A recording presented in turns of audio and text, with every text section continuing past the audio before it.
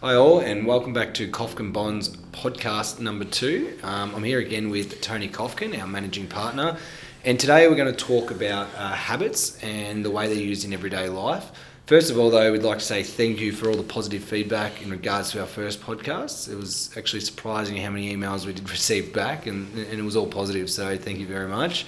As always, though, we're looking for tips and hints on how to get better and make it easy listening for you guys. So I'll pass it over to Tony, though. But Tony, can you help explain why you're a man of habit and when did this start? Great question. A man of habit, it's an interesting one. I just think that we all have habits in our life. I mean, whether it comes to driving or just driving, to work, you just do it habitually. You don't even think about it. And of course, that's something that every person has. Every person has that trait. But I think the habits that I've come to do is really stem from my sporting career, if anything. So as a kid growing up, you had to get up at 4:45 to go to swimming, and you had to do all these things to actually do what you needed to do to achieve what you wanted. So from a very young age, I was very goal-driven. That was installed from me from my father. Very goal-driven, all sports-orientated, whether it be football, swimming, athletics, etc. And I loved it as a result. And I suppose those habits that you form in your early age, in your early years, if you continue and they're good habits, they can continue into later life. So I think that's how it started with me.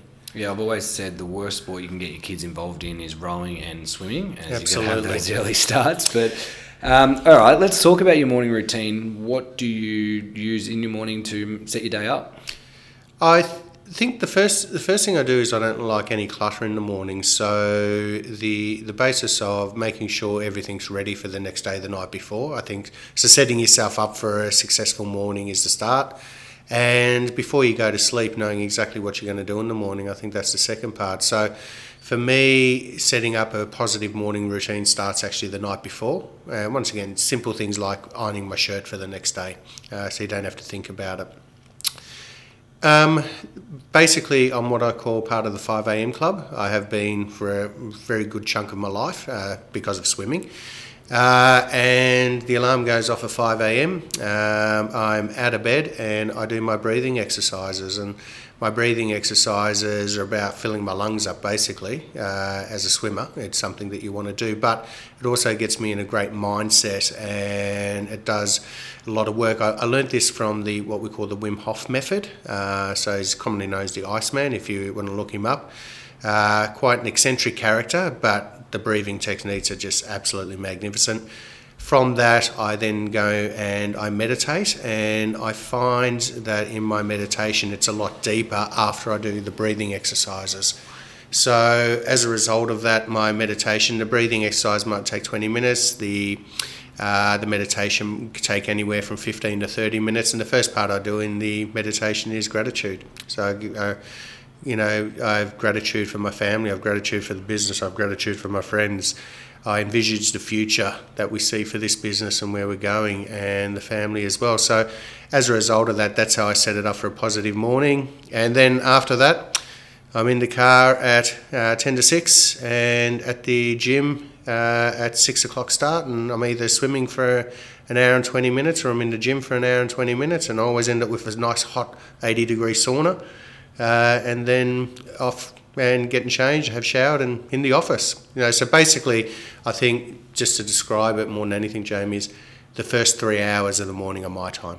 So I don't talk to people. I'm not part of a swim squad. I don't talk to people in the gym.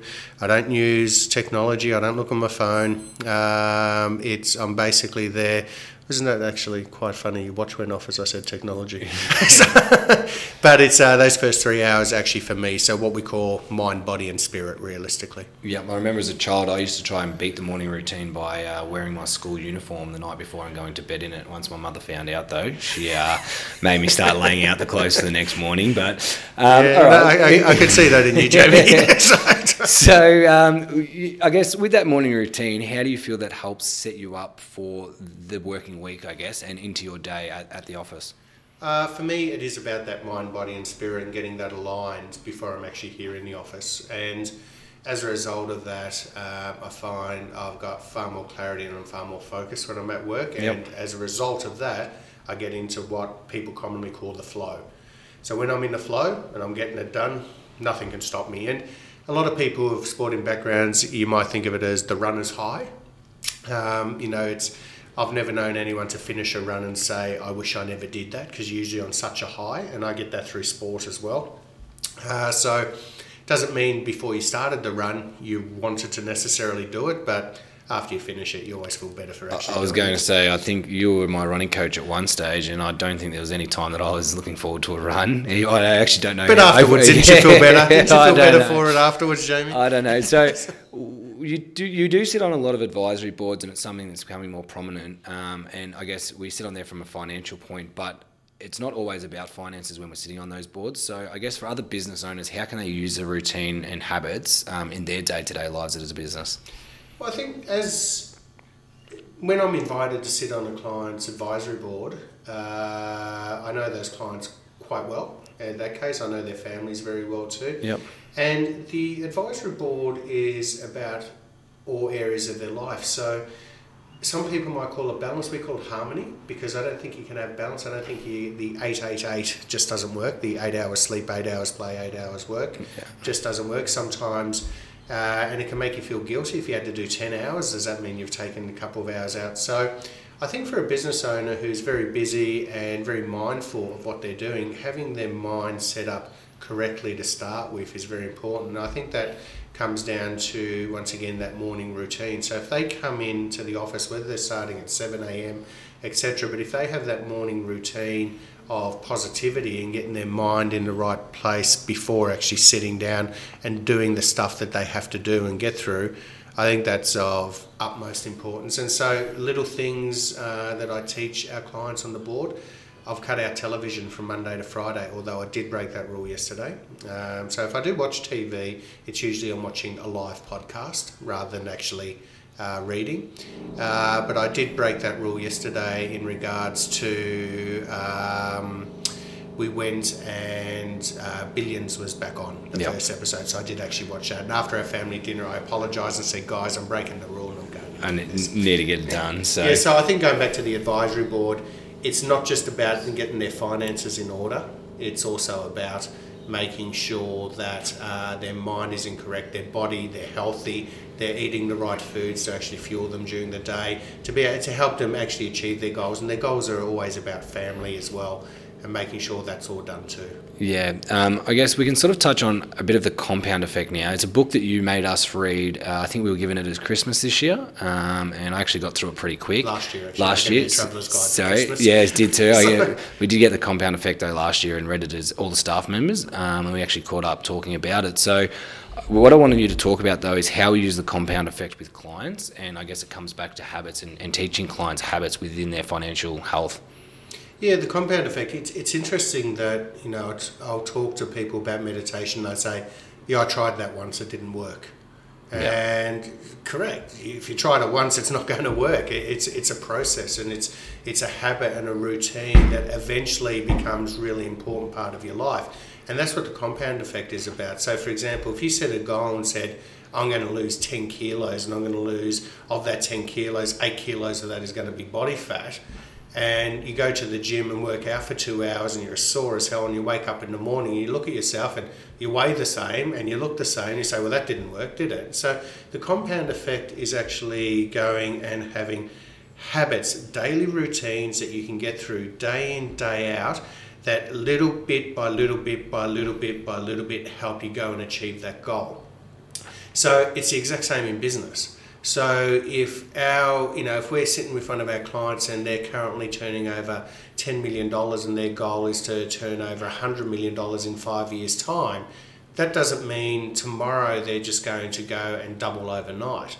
There has to be a plan put in place, and that plan put in place will look at things like marketing. It'll look at things like the correct staff. How do you hire? Do you use proper recruitment? In regards to emotional testing, do you hire the right people for the right positions? And these are the things that we sit down with our employer clients, our SME clients, are usually family-owned businesses.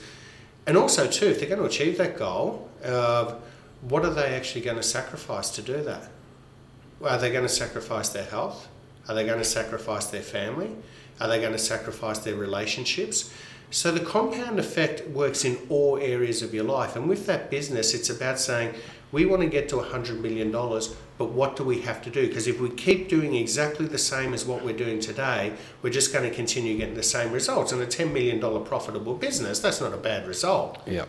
But you're not going to become a $100 million business if you continue to do the same things day in, day out, if you don't look at other areas, bring in experts, etc. So that compound effect is actually finding things that work, doing it little by little and measuring to actually achieve your goal. And as you know, in here, Jamie, being part of our executive committee, we have a rule in here when it comes to our meetings. We discuss, we then decide, we then implement, and we then measure. And the key is actually the implementation and the measurement. So if that has to be achieved over a 12-month or 24-month period, that means it doesn't all have to be achieved in day one. So if this is our new IT system, which is being implemented, what is that rollout? Is that rollout 3 months? Is that rollout 6 months? How is it measured and how is it reported back? So that's that compound effect in every part of your life that you want to achieve. It doesn't matter what it is. It's about understanding that it's bit by, even if it's trying to heal a fractured relationship with a family member.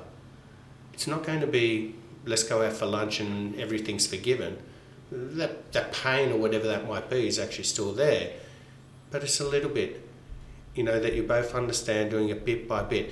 If it's about achieving a goal, if it's about your health, if it's about your diet, little bit by little bit, and that's the idea of the compound effect. A 7% return on the US stock market over 145 years has turned $1,000 into $1.45 billion. Wouldn't have been a bad investment to start with that, would it? That's a 7% return. A 7% return on $1,000 is negligible. Yeah. It's 3 minutes of your wage. So yeah, we actually had that conversation within the firm the other day. I think Josh started another investment portfolio. He did. His first ever. Yeah, and he was talking about sort of the low return that he's going to get in the first few years, but we sort of talked about that compound effect. Well, if you start to look at it and you keep adding to it, well, that's when you're going to build from there. Absolutely. And there's his deposit for his house in 5 years' time, whilst other people are still blowing their money, all jokes aside, on avocado and toast. So. All right, Tony. Thank you again for our second podcast. And again, to anyone listening, we loved your feedback last time. So please shoot us an email and give us your thoughts and let us know how we can improve. Thank you. Thank you.